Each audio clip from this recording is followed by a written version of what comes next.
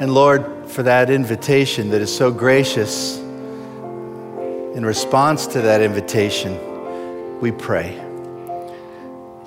We ask, Lord, that you will meet with us in power today, that your word would go forth by aid of the Holy Spirit with understanding and conviction and encouragement and instruction. Lord, motivate us to serve you with all that we have. And Lord, we dedicate this time of worship to you. In Jesus' name we pray. Amen. Amen. Let me encourage you to open your Bible to Psalm 65. If you don't personally own a Bible, there are Bibles in the pew rack. Those are certainly available to you. If you would like to take one, just take it as your own. Encourage you to read it and use it. If you don't know where the book of Psalms are, the book of Psalms is middle of the Bible. So you open it up, and hopefully you are there. We are looking at Psalm 65. I want to give you just a little bit of background to this psalm before we dive in. It's a psalm of David, the king of Israel, the sweet psalmist of Israel, as he's called. He was skillful in playing the harp. He was quite capable in singing and also in composing. And the Spirit of God spoke by David. God's word was in his mouth. And he recorded these beautiful songs, which, when compiled, become the hymn book of the church in the Old Covenant, the Old Testament, and are also the foundation for our own songs, the church, the people of God in the New Covenant, the New Testament. This particular psalm was probably written for one of two occasions. The first might be the spring celebration in which they are looking forward to Passover and the time of their annual festival of rejoicing in the goodness of God. Or secondly, it could be a psalm written for the annual festival, or the autumn festival, I should say, that was designed for a gratitude toward the harvest that God had brought in or was just about to bring in. And as you read through the psalm, you can see why it fits very well in either one of those two occasions. It appears that there is also this sense that God's people had gone astray, but now they had returned to him in confession of sin and had found forgiveness. They were now reconciled and welcomed. And this psalm raises the voice of praise in light of that wonderful atonement that is offered in the Lord Jesus Christ. There are three sections to this psalm, three movements. The first deals with the first four verses, and it highlights the pardon of God. And it seems to take place in the temple. It emphasizes the God of grace and the God of mercy. Let's read those four verses. Praise awaits you, O God, in Zion, another name for Jerusalem. To you our vows will be fulfilled. O you who hear prayer, to you all men will come. When we were overwhelmed by sins, you forgave our transgressions. Blessed are those you choose and bring near to live in your courts. We are filled with the good things of your house, of your temple. So it's the focus on the pardoning of God who forgave all of their sins, and the worship, the praise that is offered in the temple of God because of God's mercy and his grace. Here, God is pictured as Redeemer. The second movement, verse 5 through 8, emphasizes the power of God. Now, the sphere is the dominion, kind of worldwide sovereignty of God and goodness of God seen everywhere. You answered us, verse 5, with awesome deeds of righteousness, O God our Savior, the hope of all the ends of the earth and of the furthest seas, who formed the mountains by your power, having armed yourself with strength. You stilled the roarings of the seas, the roaring of the seas, the roaring of their waves, the turmoil of the nations. Those living far away fear your wonders. Where morning dawns and evening fades, you call forth songs of joy. So here's God's dominion among the nations, his power on display. He is now creator God, not just Redeemer and Savior, but creator. His might is seen, his sovereignty. The last movement, beginning with verse 9 and to the end of the psalm, speaks of the provision of God. Now the scene seems to be the valleys and hills of Israel. The emphasis is on God as provider. He's the God of plenty. He's the God who showers us with goodness. And this fits into the harvest theme. Verse 9. You care for the land and water it. You enrich it abundantly. The streams of God are filled with water to provide the people with grain, for you have ordained it.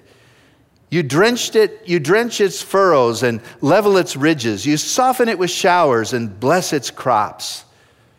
You crown the year with your bounty, and your carts overflow with abundance. The grasslands of the desert overflow. The hills are clothed with gladness. The meadows are covered with flocks, and the valleys are mantled with grain. They shout for joy and sing, and all creation lifts up its voice in praise to God, the provider. But when I read this psalm, there's one verse that just jumps out of the psalm and grabs hold of me. Has that ever happened to you? Sometimes it's a different verse. But the one that has jumped out and grabbed hold of me is one I find most amazing. It's startling. Too wonderful for words. A concept beyond my comprehension. It's something I cannot ignore, but I cannot totally understand. It's the magnificent verse 2. O you who hear prayer, to you all men will come. I memorized that verse years ago in the old King James. O thou that hearest prayer, unto you, unto thee shall all flesh come. It's a great verse. Another way to translate it and to kind of put some slightly different variations in the Hebrew words, more of a paraphrase, is to say, "O you who answers prayer," because the idea of hearing incorporates the idea of responding with an answer. All humanity will come. In fact, all humanity must come to you. As that verse has grabbed hold of my heart, I feel that maybe the best thing that we can do as a church is to study the whole subject of prayer. And that's why we're beginning a series called Let's Pray. Let's get serious about improving our prayer life individually and our prayer life corporately. Let's get serious about God's promises and the wonderful privilege we have of praying. As a staff, our monthly meetings, when we have our devotional times, is being given over to prayer. Different staff members are leading devotionals on the whole subject of prayer. We're offering different books to encourage one another. We just want to get serious about prayer. Because we might neglect many things and still go forward as a church, but one thing we cannot neglect is prayer. By the way, prayer is really nothing except the empty hand that holds the sovereign God. Prayer is the channel. Prayer has no power in and of itself. Prayer is only as good as the object, the person that we pray to. But prayer is that vehicle that draws us into His holy presence and causes God to intervene in the normal human affairs of life, to work miracles and do astounding things. Prayer is amazing. And this verse startles me because it talks about the nature of God and how we need to respond to Him. You know, 1 Thessalonians chapter 5 says, pray without ceasing, right? Nowhere in the Scripture does it say sing without ceasing.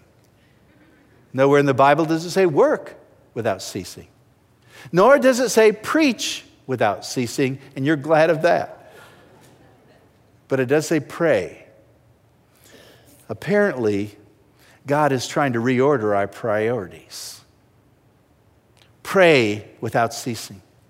In the Old Testament, when the Hebrew people had desecrated the temple of God and the prophet Isaiah was railing against those who should have been loving God and worshiping God from a pure heart, he reminded them that the temple, my house, is called a house of prayer. Isaiah 56. That was such an important statement that when Jesus came in the New Testament and he saw the Pharisees neglecting the Word of God and the truth of God, abusing the worship of God, he said, my house, the temple, shall be called a house of prayer. That was so important that it's repeated in all the synoptic gospels, Matthew, Mark, and Luke. And it's something we need to take seriously. Some churches are known for the fact that they teach the Bible, and that is good. Others are known for the fact that they have wonderful relationships and fellowship, and that's important. Others are known because they're great at sending out the gospel, both locally and globally, and that's vital. But how many churches are known because they're houses of prayer? They pray in that place, and when they pray, God acts. Should that not be something we desire with holy passion? Because it's what God tells us He wants the church to be and to do, the way He wants His church to be characterized. That place is a house of prayer. And so that's why we're starting this series. Let's pray. Let's get serious about improving our prayer life. I want to take this one verse, verse 2, and basically divide it. Look at the two halves of it. First of all, to notice, to recognize that the first phrase is really revealing God's character, the recognition of His name. You who hear prayer. What a delightful title. It's a title that honors God. It's a title that He has taken for Himself. God is the one who's inspired the sacred text. He's the one who caused David to write these Psalms. David said, the Spirit of the Lord spoke by me and His word was in my mouth. And God said, David, this is what I want you to write so people know how to think of me when they pray or how to think of me when they come to worship. I am the one who hears prayer. In the New Testament, when the disciples of Christ came to Him and said, teach us to pray, like John the Baptist taught his disciples to pray, Jesus said, okay, here's lesson number 1. This is the one thing I want you to think of. When you bow your head to pray and conceive of the one you're praying to, this is what I want you to think of. Our Father, who art in heaven. Is God transcendent? Yes. Is He far above us? Absolutely. Is He sovereign in power and majesty? Is He God of justice and judgment? Absolutely. But when you pray, think of God like this. My Father. Abba. The one who loves me so much, He sent His Son to die in my place. The one who longs, passionately longs for me to come into His presence and talk, pray. What a title.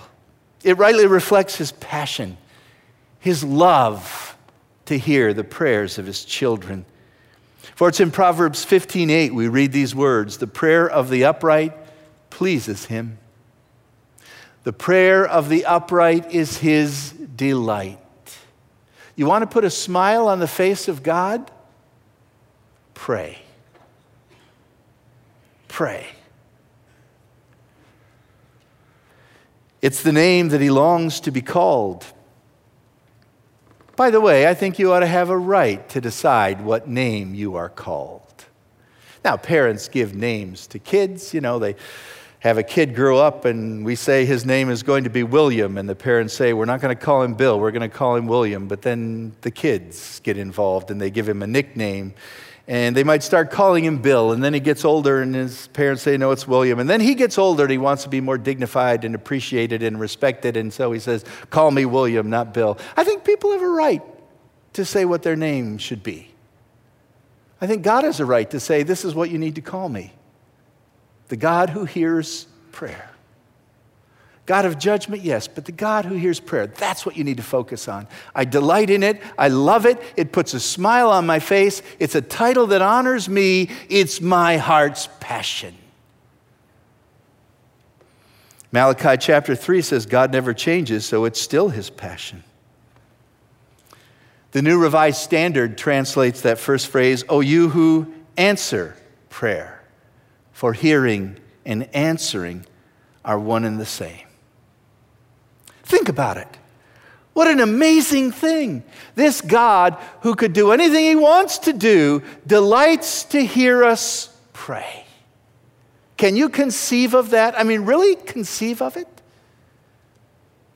This title implies a lot of things to me, and this list won't be exhaustive, merely suggestive, but let me mention a few things to you. Because he is the God who hears prayer, number one, he is living. He's alive. You know, idols are dead. Every other god is non-existent. It was in the Old Testament when Isaiah said, you make your idols. You get a log, a piece of wood, and you fashion it. You carve it into some type of statue, and you overlay it with gold, and you set it in your prayer room, and you bow down to it, and you talk to it. Isn't that insane? And you expect it to answer you?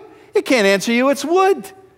And by the way, if you want it to go to another room, you have to pick it up and carry it. Your idol becomes a burden to you. Isaiah said, but Jehovah is the one who carries you. He's been carrying you since your infancy. Get your priorities right. There is no other God but Jehovah God. He is the true and living God.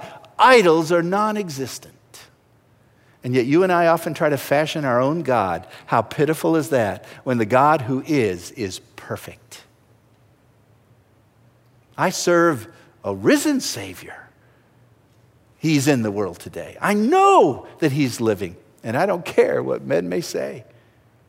Hebrews chapter 11, verse 6 says, without faith, it's impossible to please God. For the one who comes to God must believe that he, what? That he is, believe in his existence. And you must believe that he rewards those who diligently seek him. That's what prayer does. You diligently seek God. The only way you can do that is really in prayer. Obeying his word in all of its parts, but coming to him in prayer. And if you diligently seek him, he will reward you. So you must believe, first of all, that God is, and secondly, that God is good. And if you seek him in prayer, he will respond. Do you believe those things? If we say we believe those things, then how does that match with our lack of prayer? How can we conceive of a prayerless church or clergy or Christian? If this prayer thing is so amazing and the God of heaven bids us come and he is alive, how come we don't pray? Oh, I'm sure there's a lot of answers we could give. We're intimidated by prayer. Let this verse eliminate intimidation. I don't know that I'll have the right words to say. God's not concerned about the words. He's concerned about your heart. I have nothing to offer him. That's perfect. He loves to show his strength and weakness.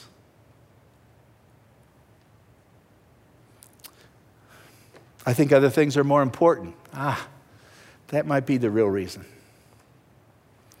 Not only is he living, he's eager. This phrase, the one who hears prayer, shows his willingness, his eagerness, his readiness, his longing and passion. It implies that he has all power to answer our prayers, right?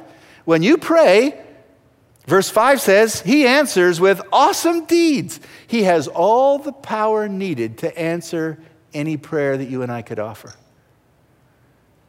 He has all knowledge. Isn't it amazing that God can hear people praying all over the world at the same time, and he never misses a note, never skips a beat, never loses a word, catches it all? You ever tried to listen to multiple conversations at the same time? The older you get, the more it drives you crazy. God's been around a long time, and he hears every prayer. By the way, anytime you pray and you think you're by yourself, you're not, because you're jumping into a prayer meeting that's already existing with people all over the world. You're jumping into prayer in progress. And you join in with the hosts of the redeemed, made righteous by the blood of Christ. He has all knowledge. He also condescends to our level. He hears our prayers. Again, he's transcendent, but he comes down. He's far above us, but he wants to be intimate with us. He sent his son to be like us. And he says in the book of James, you draw near to me, and I will draw near to you. Who says that? The God of the universe. The one who did all this creating. The God of pardon and power and plenty. He wants to condescend to your level. I find that astounding. You know, you and I like to get to know important people. That's why celebrities have such a strong gathering. And we'd love to spend time with them and chat with them, you know, meet them after the play. All of that intrigues us. You ever tried to get a hold of the President of the United States? Write him a letter? If you do, you'll probably, if you get a letter back, it will be written by one of the subordinates. He doesn't have time for you. You say, I'm going to go to Washington, D.C. I'm going to walk past the guardhouse. He's my president. I want to have a word with the president. You say, see how far you get. He comes to speak in Lansing, and you say, I'm going to hear his lecture, and then when he's here, I'm going to get up and talk with him and see what a distance all his bodyguards create. Because the president doesn't have time for you. He's a person. He's a human being. Oh, he has a town hall meeting to kind of show that he's interested, and I'm not just talking about this president. All presidents are like this, and they show some interest, but they're not all that interested in you personally. They have too much on their plate. But the God of heaven says, you pray and I'll hear. I long to listen to your words. And there's no one like Jehovah God. And he's always attentive. It's the God who hears, not the God who heard. It's the God who hears, not the God who shall hear someday if I get everything right. It's the God who hears, present tense, always attentive. Wake up in the middle of the night. I think I'll pray. God says, I've been waiting. In fact, I woke you up so we could spend a little time together. Glad to hear from you. The name implies all of that and more. What an astounding recognition, revelation of who he is. It is his name, it is his nature, it is his glory to hear prayer. Now notice the second half of the verse. This is the reaction of the whole world to this truth. To you, all men will come. The effect of God's nature is that he attracts. There's this magnetic pull. All people are drawn to him. And it's true. All over the world. The readiness of the Lord to hear prayer opens the door of access to all kinds of people, and everyone is drawn. Notice the word all, without discrimination. Jew, you say the Jews are the favored people of God. Yeah, they are. It was under the Jews that the law was given. It was under the Jews that the prophets were given. It was through the Jewish family that the Messiah came.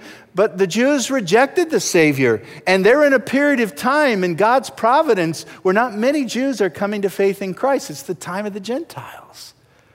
And one day the Jews will be brought back in an amazing revival. They're the people of God. They're the honored people of God. But if they don't put their faith and trust in Christ, there's no hope for them either.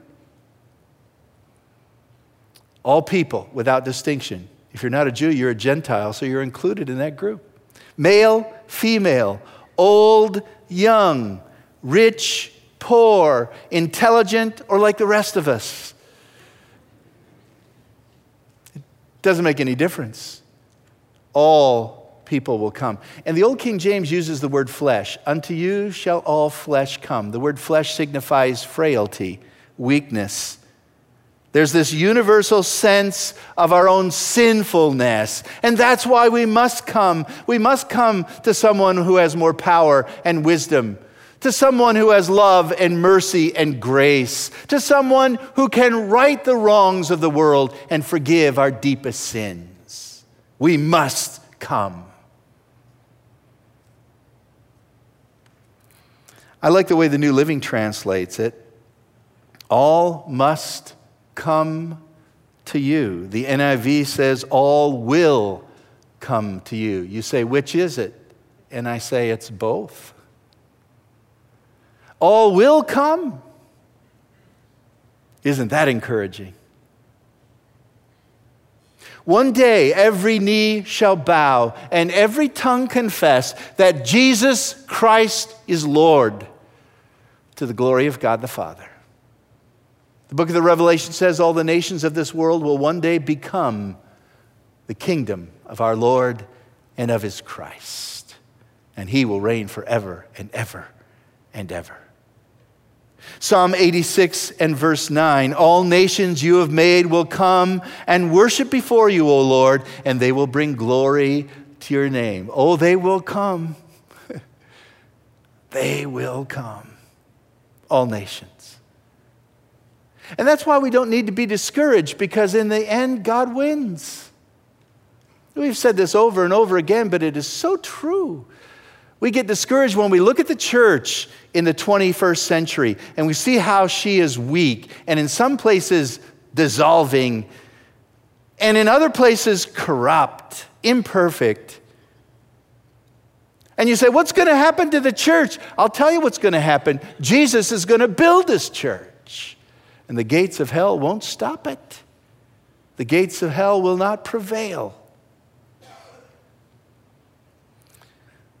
I have a little app on my iPad from Major League Baseball. I pay a little bit of money and I can watch every Major League Baseball game after it's done in about 15 or 20 minutes, a condensed version of the whole game.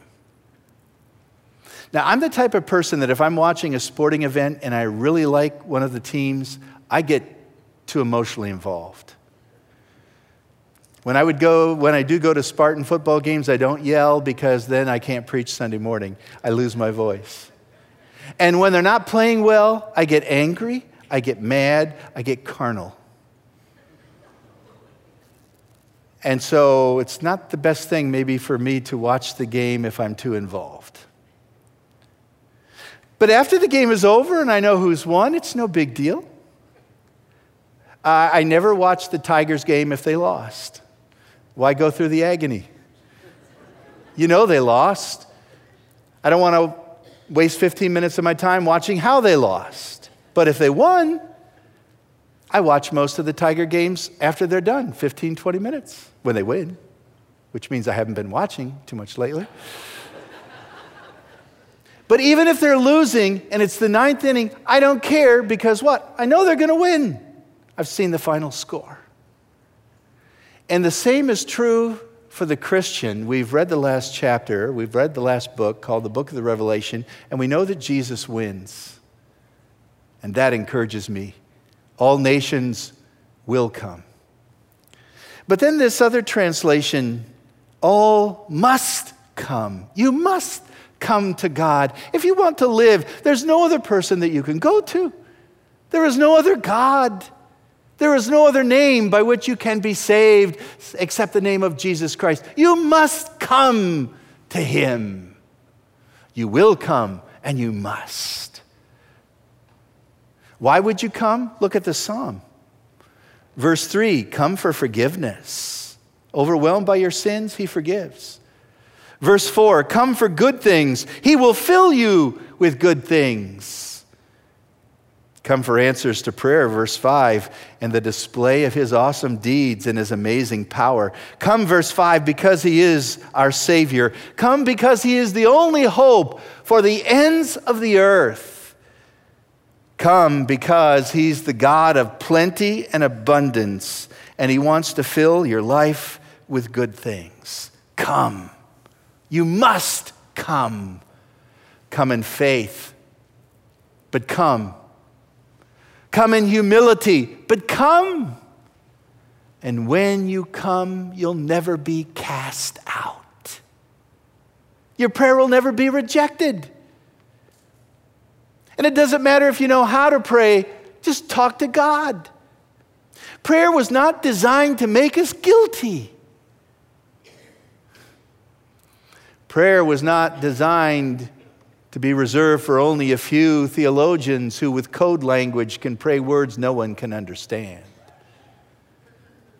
Prayer is not to be the display of someone standing in front of a group that prays so long the rest of us go to sleep. Prayer is to be real from the heart to God who is real.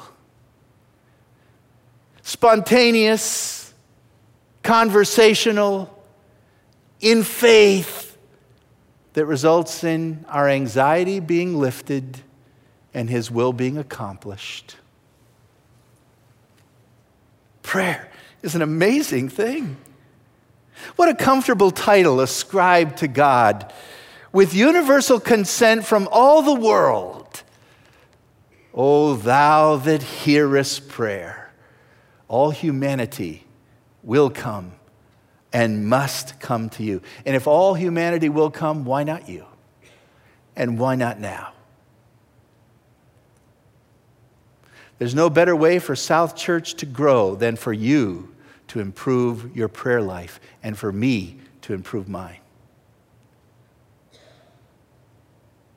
To get serious about this fact that God is, and that he is the one who delights to hear my prayer, and he's longing for me to pray. And when I come, the blessings abound, far beyond my comprehension. Prayer ought to be a top priority in my life every day, simply for the blessings I get, but added to it for the glory that it gives. When Solomon dedicated the temple in 2 Chronicles chapter 6, he prayed this prayer, "Now, my God, may your eyes be open and your ears attentive to the prayers that will be offered from this place, this temple." That was 2 Chronicles chapter 6. 2 Chronicles chapter 7, we have some familiar words in verse 14. "If my people, which are called by my name, shall humble themselves and pray, seek my face, turn from their wicked ways, I'll hear from heaven, forgive their sin, heal their land." We often use that talking about America, and I think in a secondary sense, that's okay. But the primary sense is for the people of God to get themselves right. The people of God in the Old Testament are Israel. People of God in the New Testament, the church. The better application is, "Oh church, my people who are called by my name, if you'll hear from heaven, if you'll pray, I'll hear from heaven, forgive your sin, and heal your church." Not the country, that's secondary. First, it's the church. You want revival in the church, then repentance needs to come from the people of God. And the first thing we need to repent of is our sin of not praying. Did you know what the very next verse is after 2 Chronicles 7:14? God says, "Now my eyes will be open and my ears attentive to the prayers in this place." The thing you asked for in chapter 6, I'm going to do in chapter 7. After I promised, if you repent and believe, I'll answer. Now I'll wait to see what you will do. And that's the question. What will we do, O church? What will we do? He was a young man in Ireland who fell in love with a young girl. Days before they were to be married, his fiancée drowned. Heartbroken, he decided to join the military, and he went through military school. But before he graduated, he got an illness that caused him to miss so many classes he had to step out of school, and he never graduated. He left his homeland in Ireland and went to Canada, where he worked with the poor And as he worked with the poor, he fell in love with another girl, and they were engaged, but before they were married, she got sick and died. You think you've got problems? And Joseph Scriven sat down and wrote these words. What a friend we have in Jesus, all our sins and griefs to bear. What a privilege to carry everything to God in prayer. Get this. Oh, what peace we often forfeit. And oh, what needless pain we bear. All because we do not carry everything to God in prayer. So, let's pray. Heavenly Father, help us to get serious about improving our prayer life. Each one of us, and if each one of us will commit to growing, developing a healthy, regular prayer life, because it's what you delight in, it's what you long for. It's a privilege like no other on the face of this earth. Lord, if all of us do that together, this church will rise with the tide. And then people will say, that place is called a house of prayer. And then perhaps your name will be glorified like it's never been glorified in Lansing. And then perhaps people will come to Christ like they've never come to Christ before. And then perhaps our hearts will be filled with a joy like we've never known. Teach us to pray. O thou that hearest prayer. In Jesus' name, amen.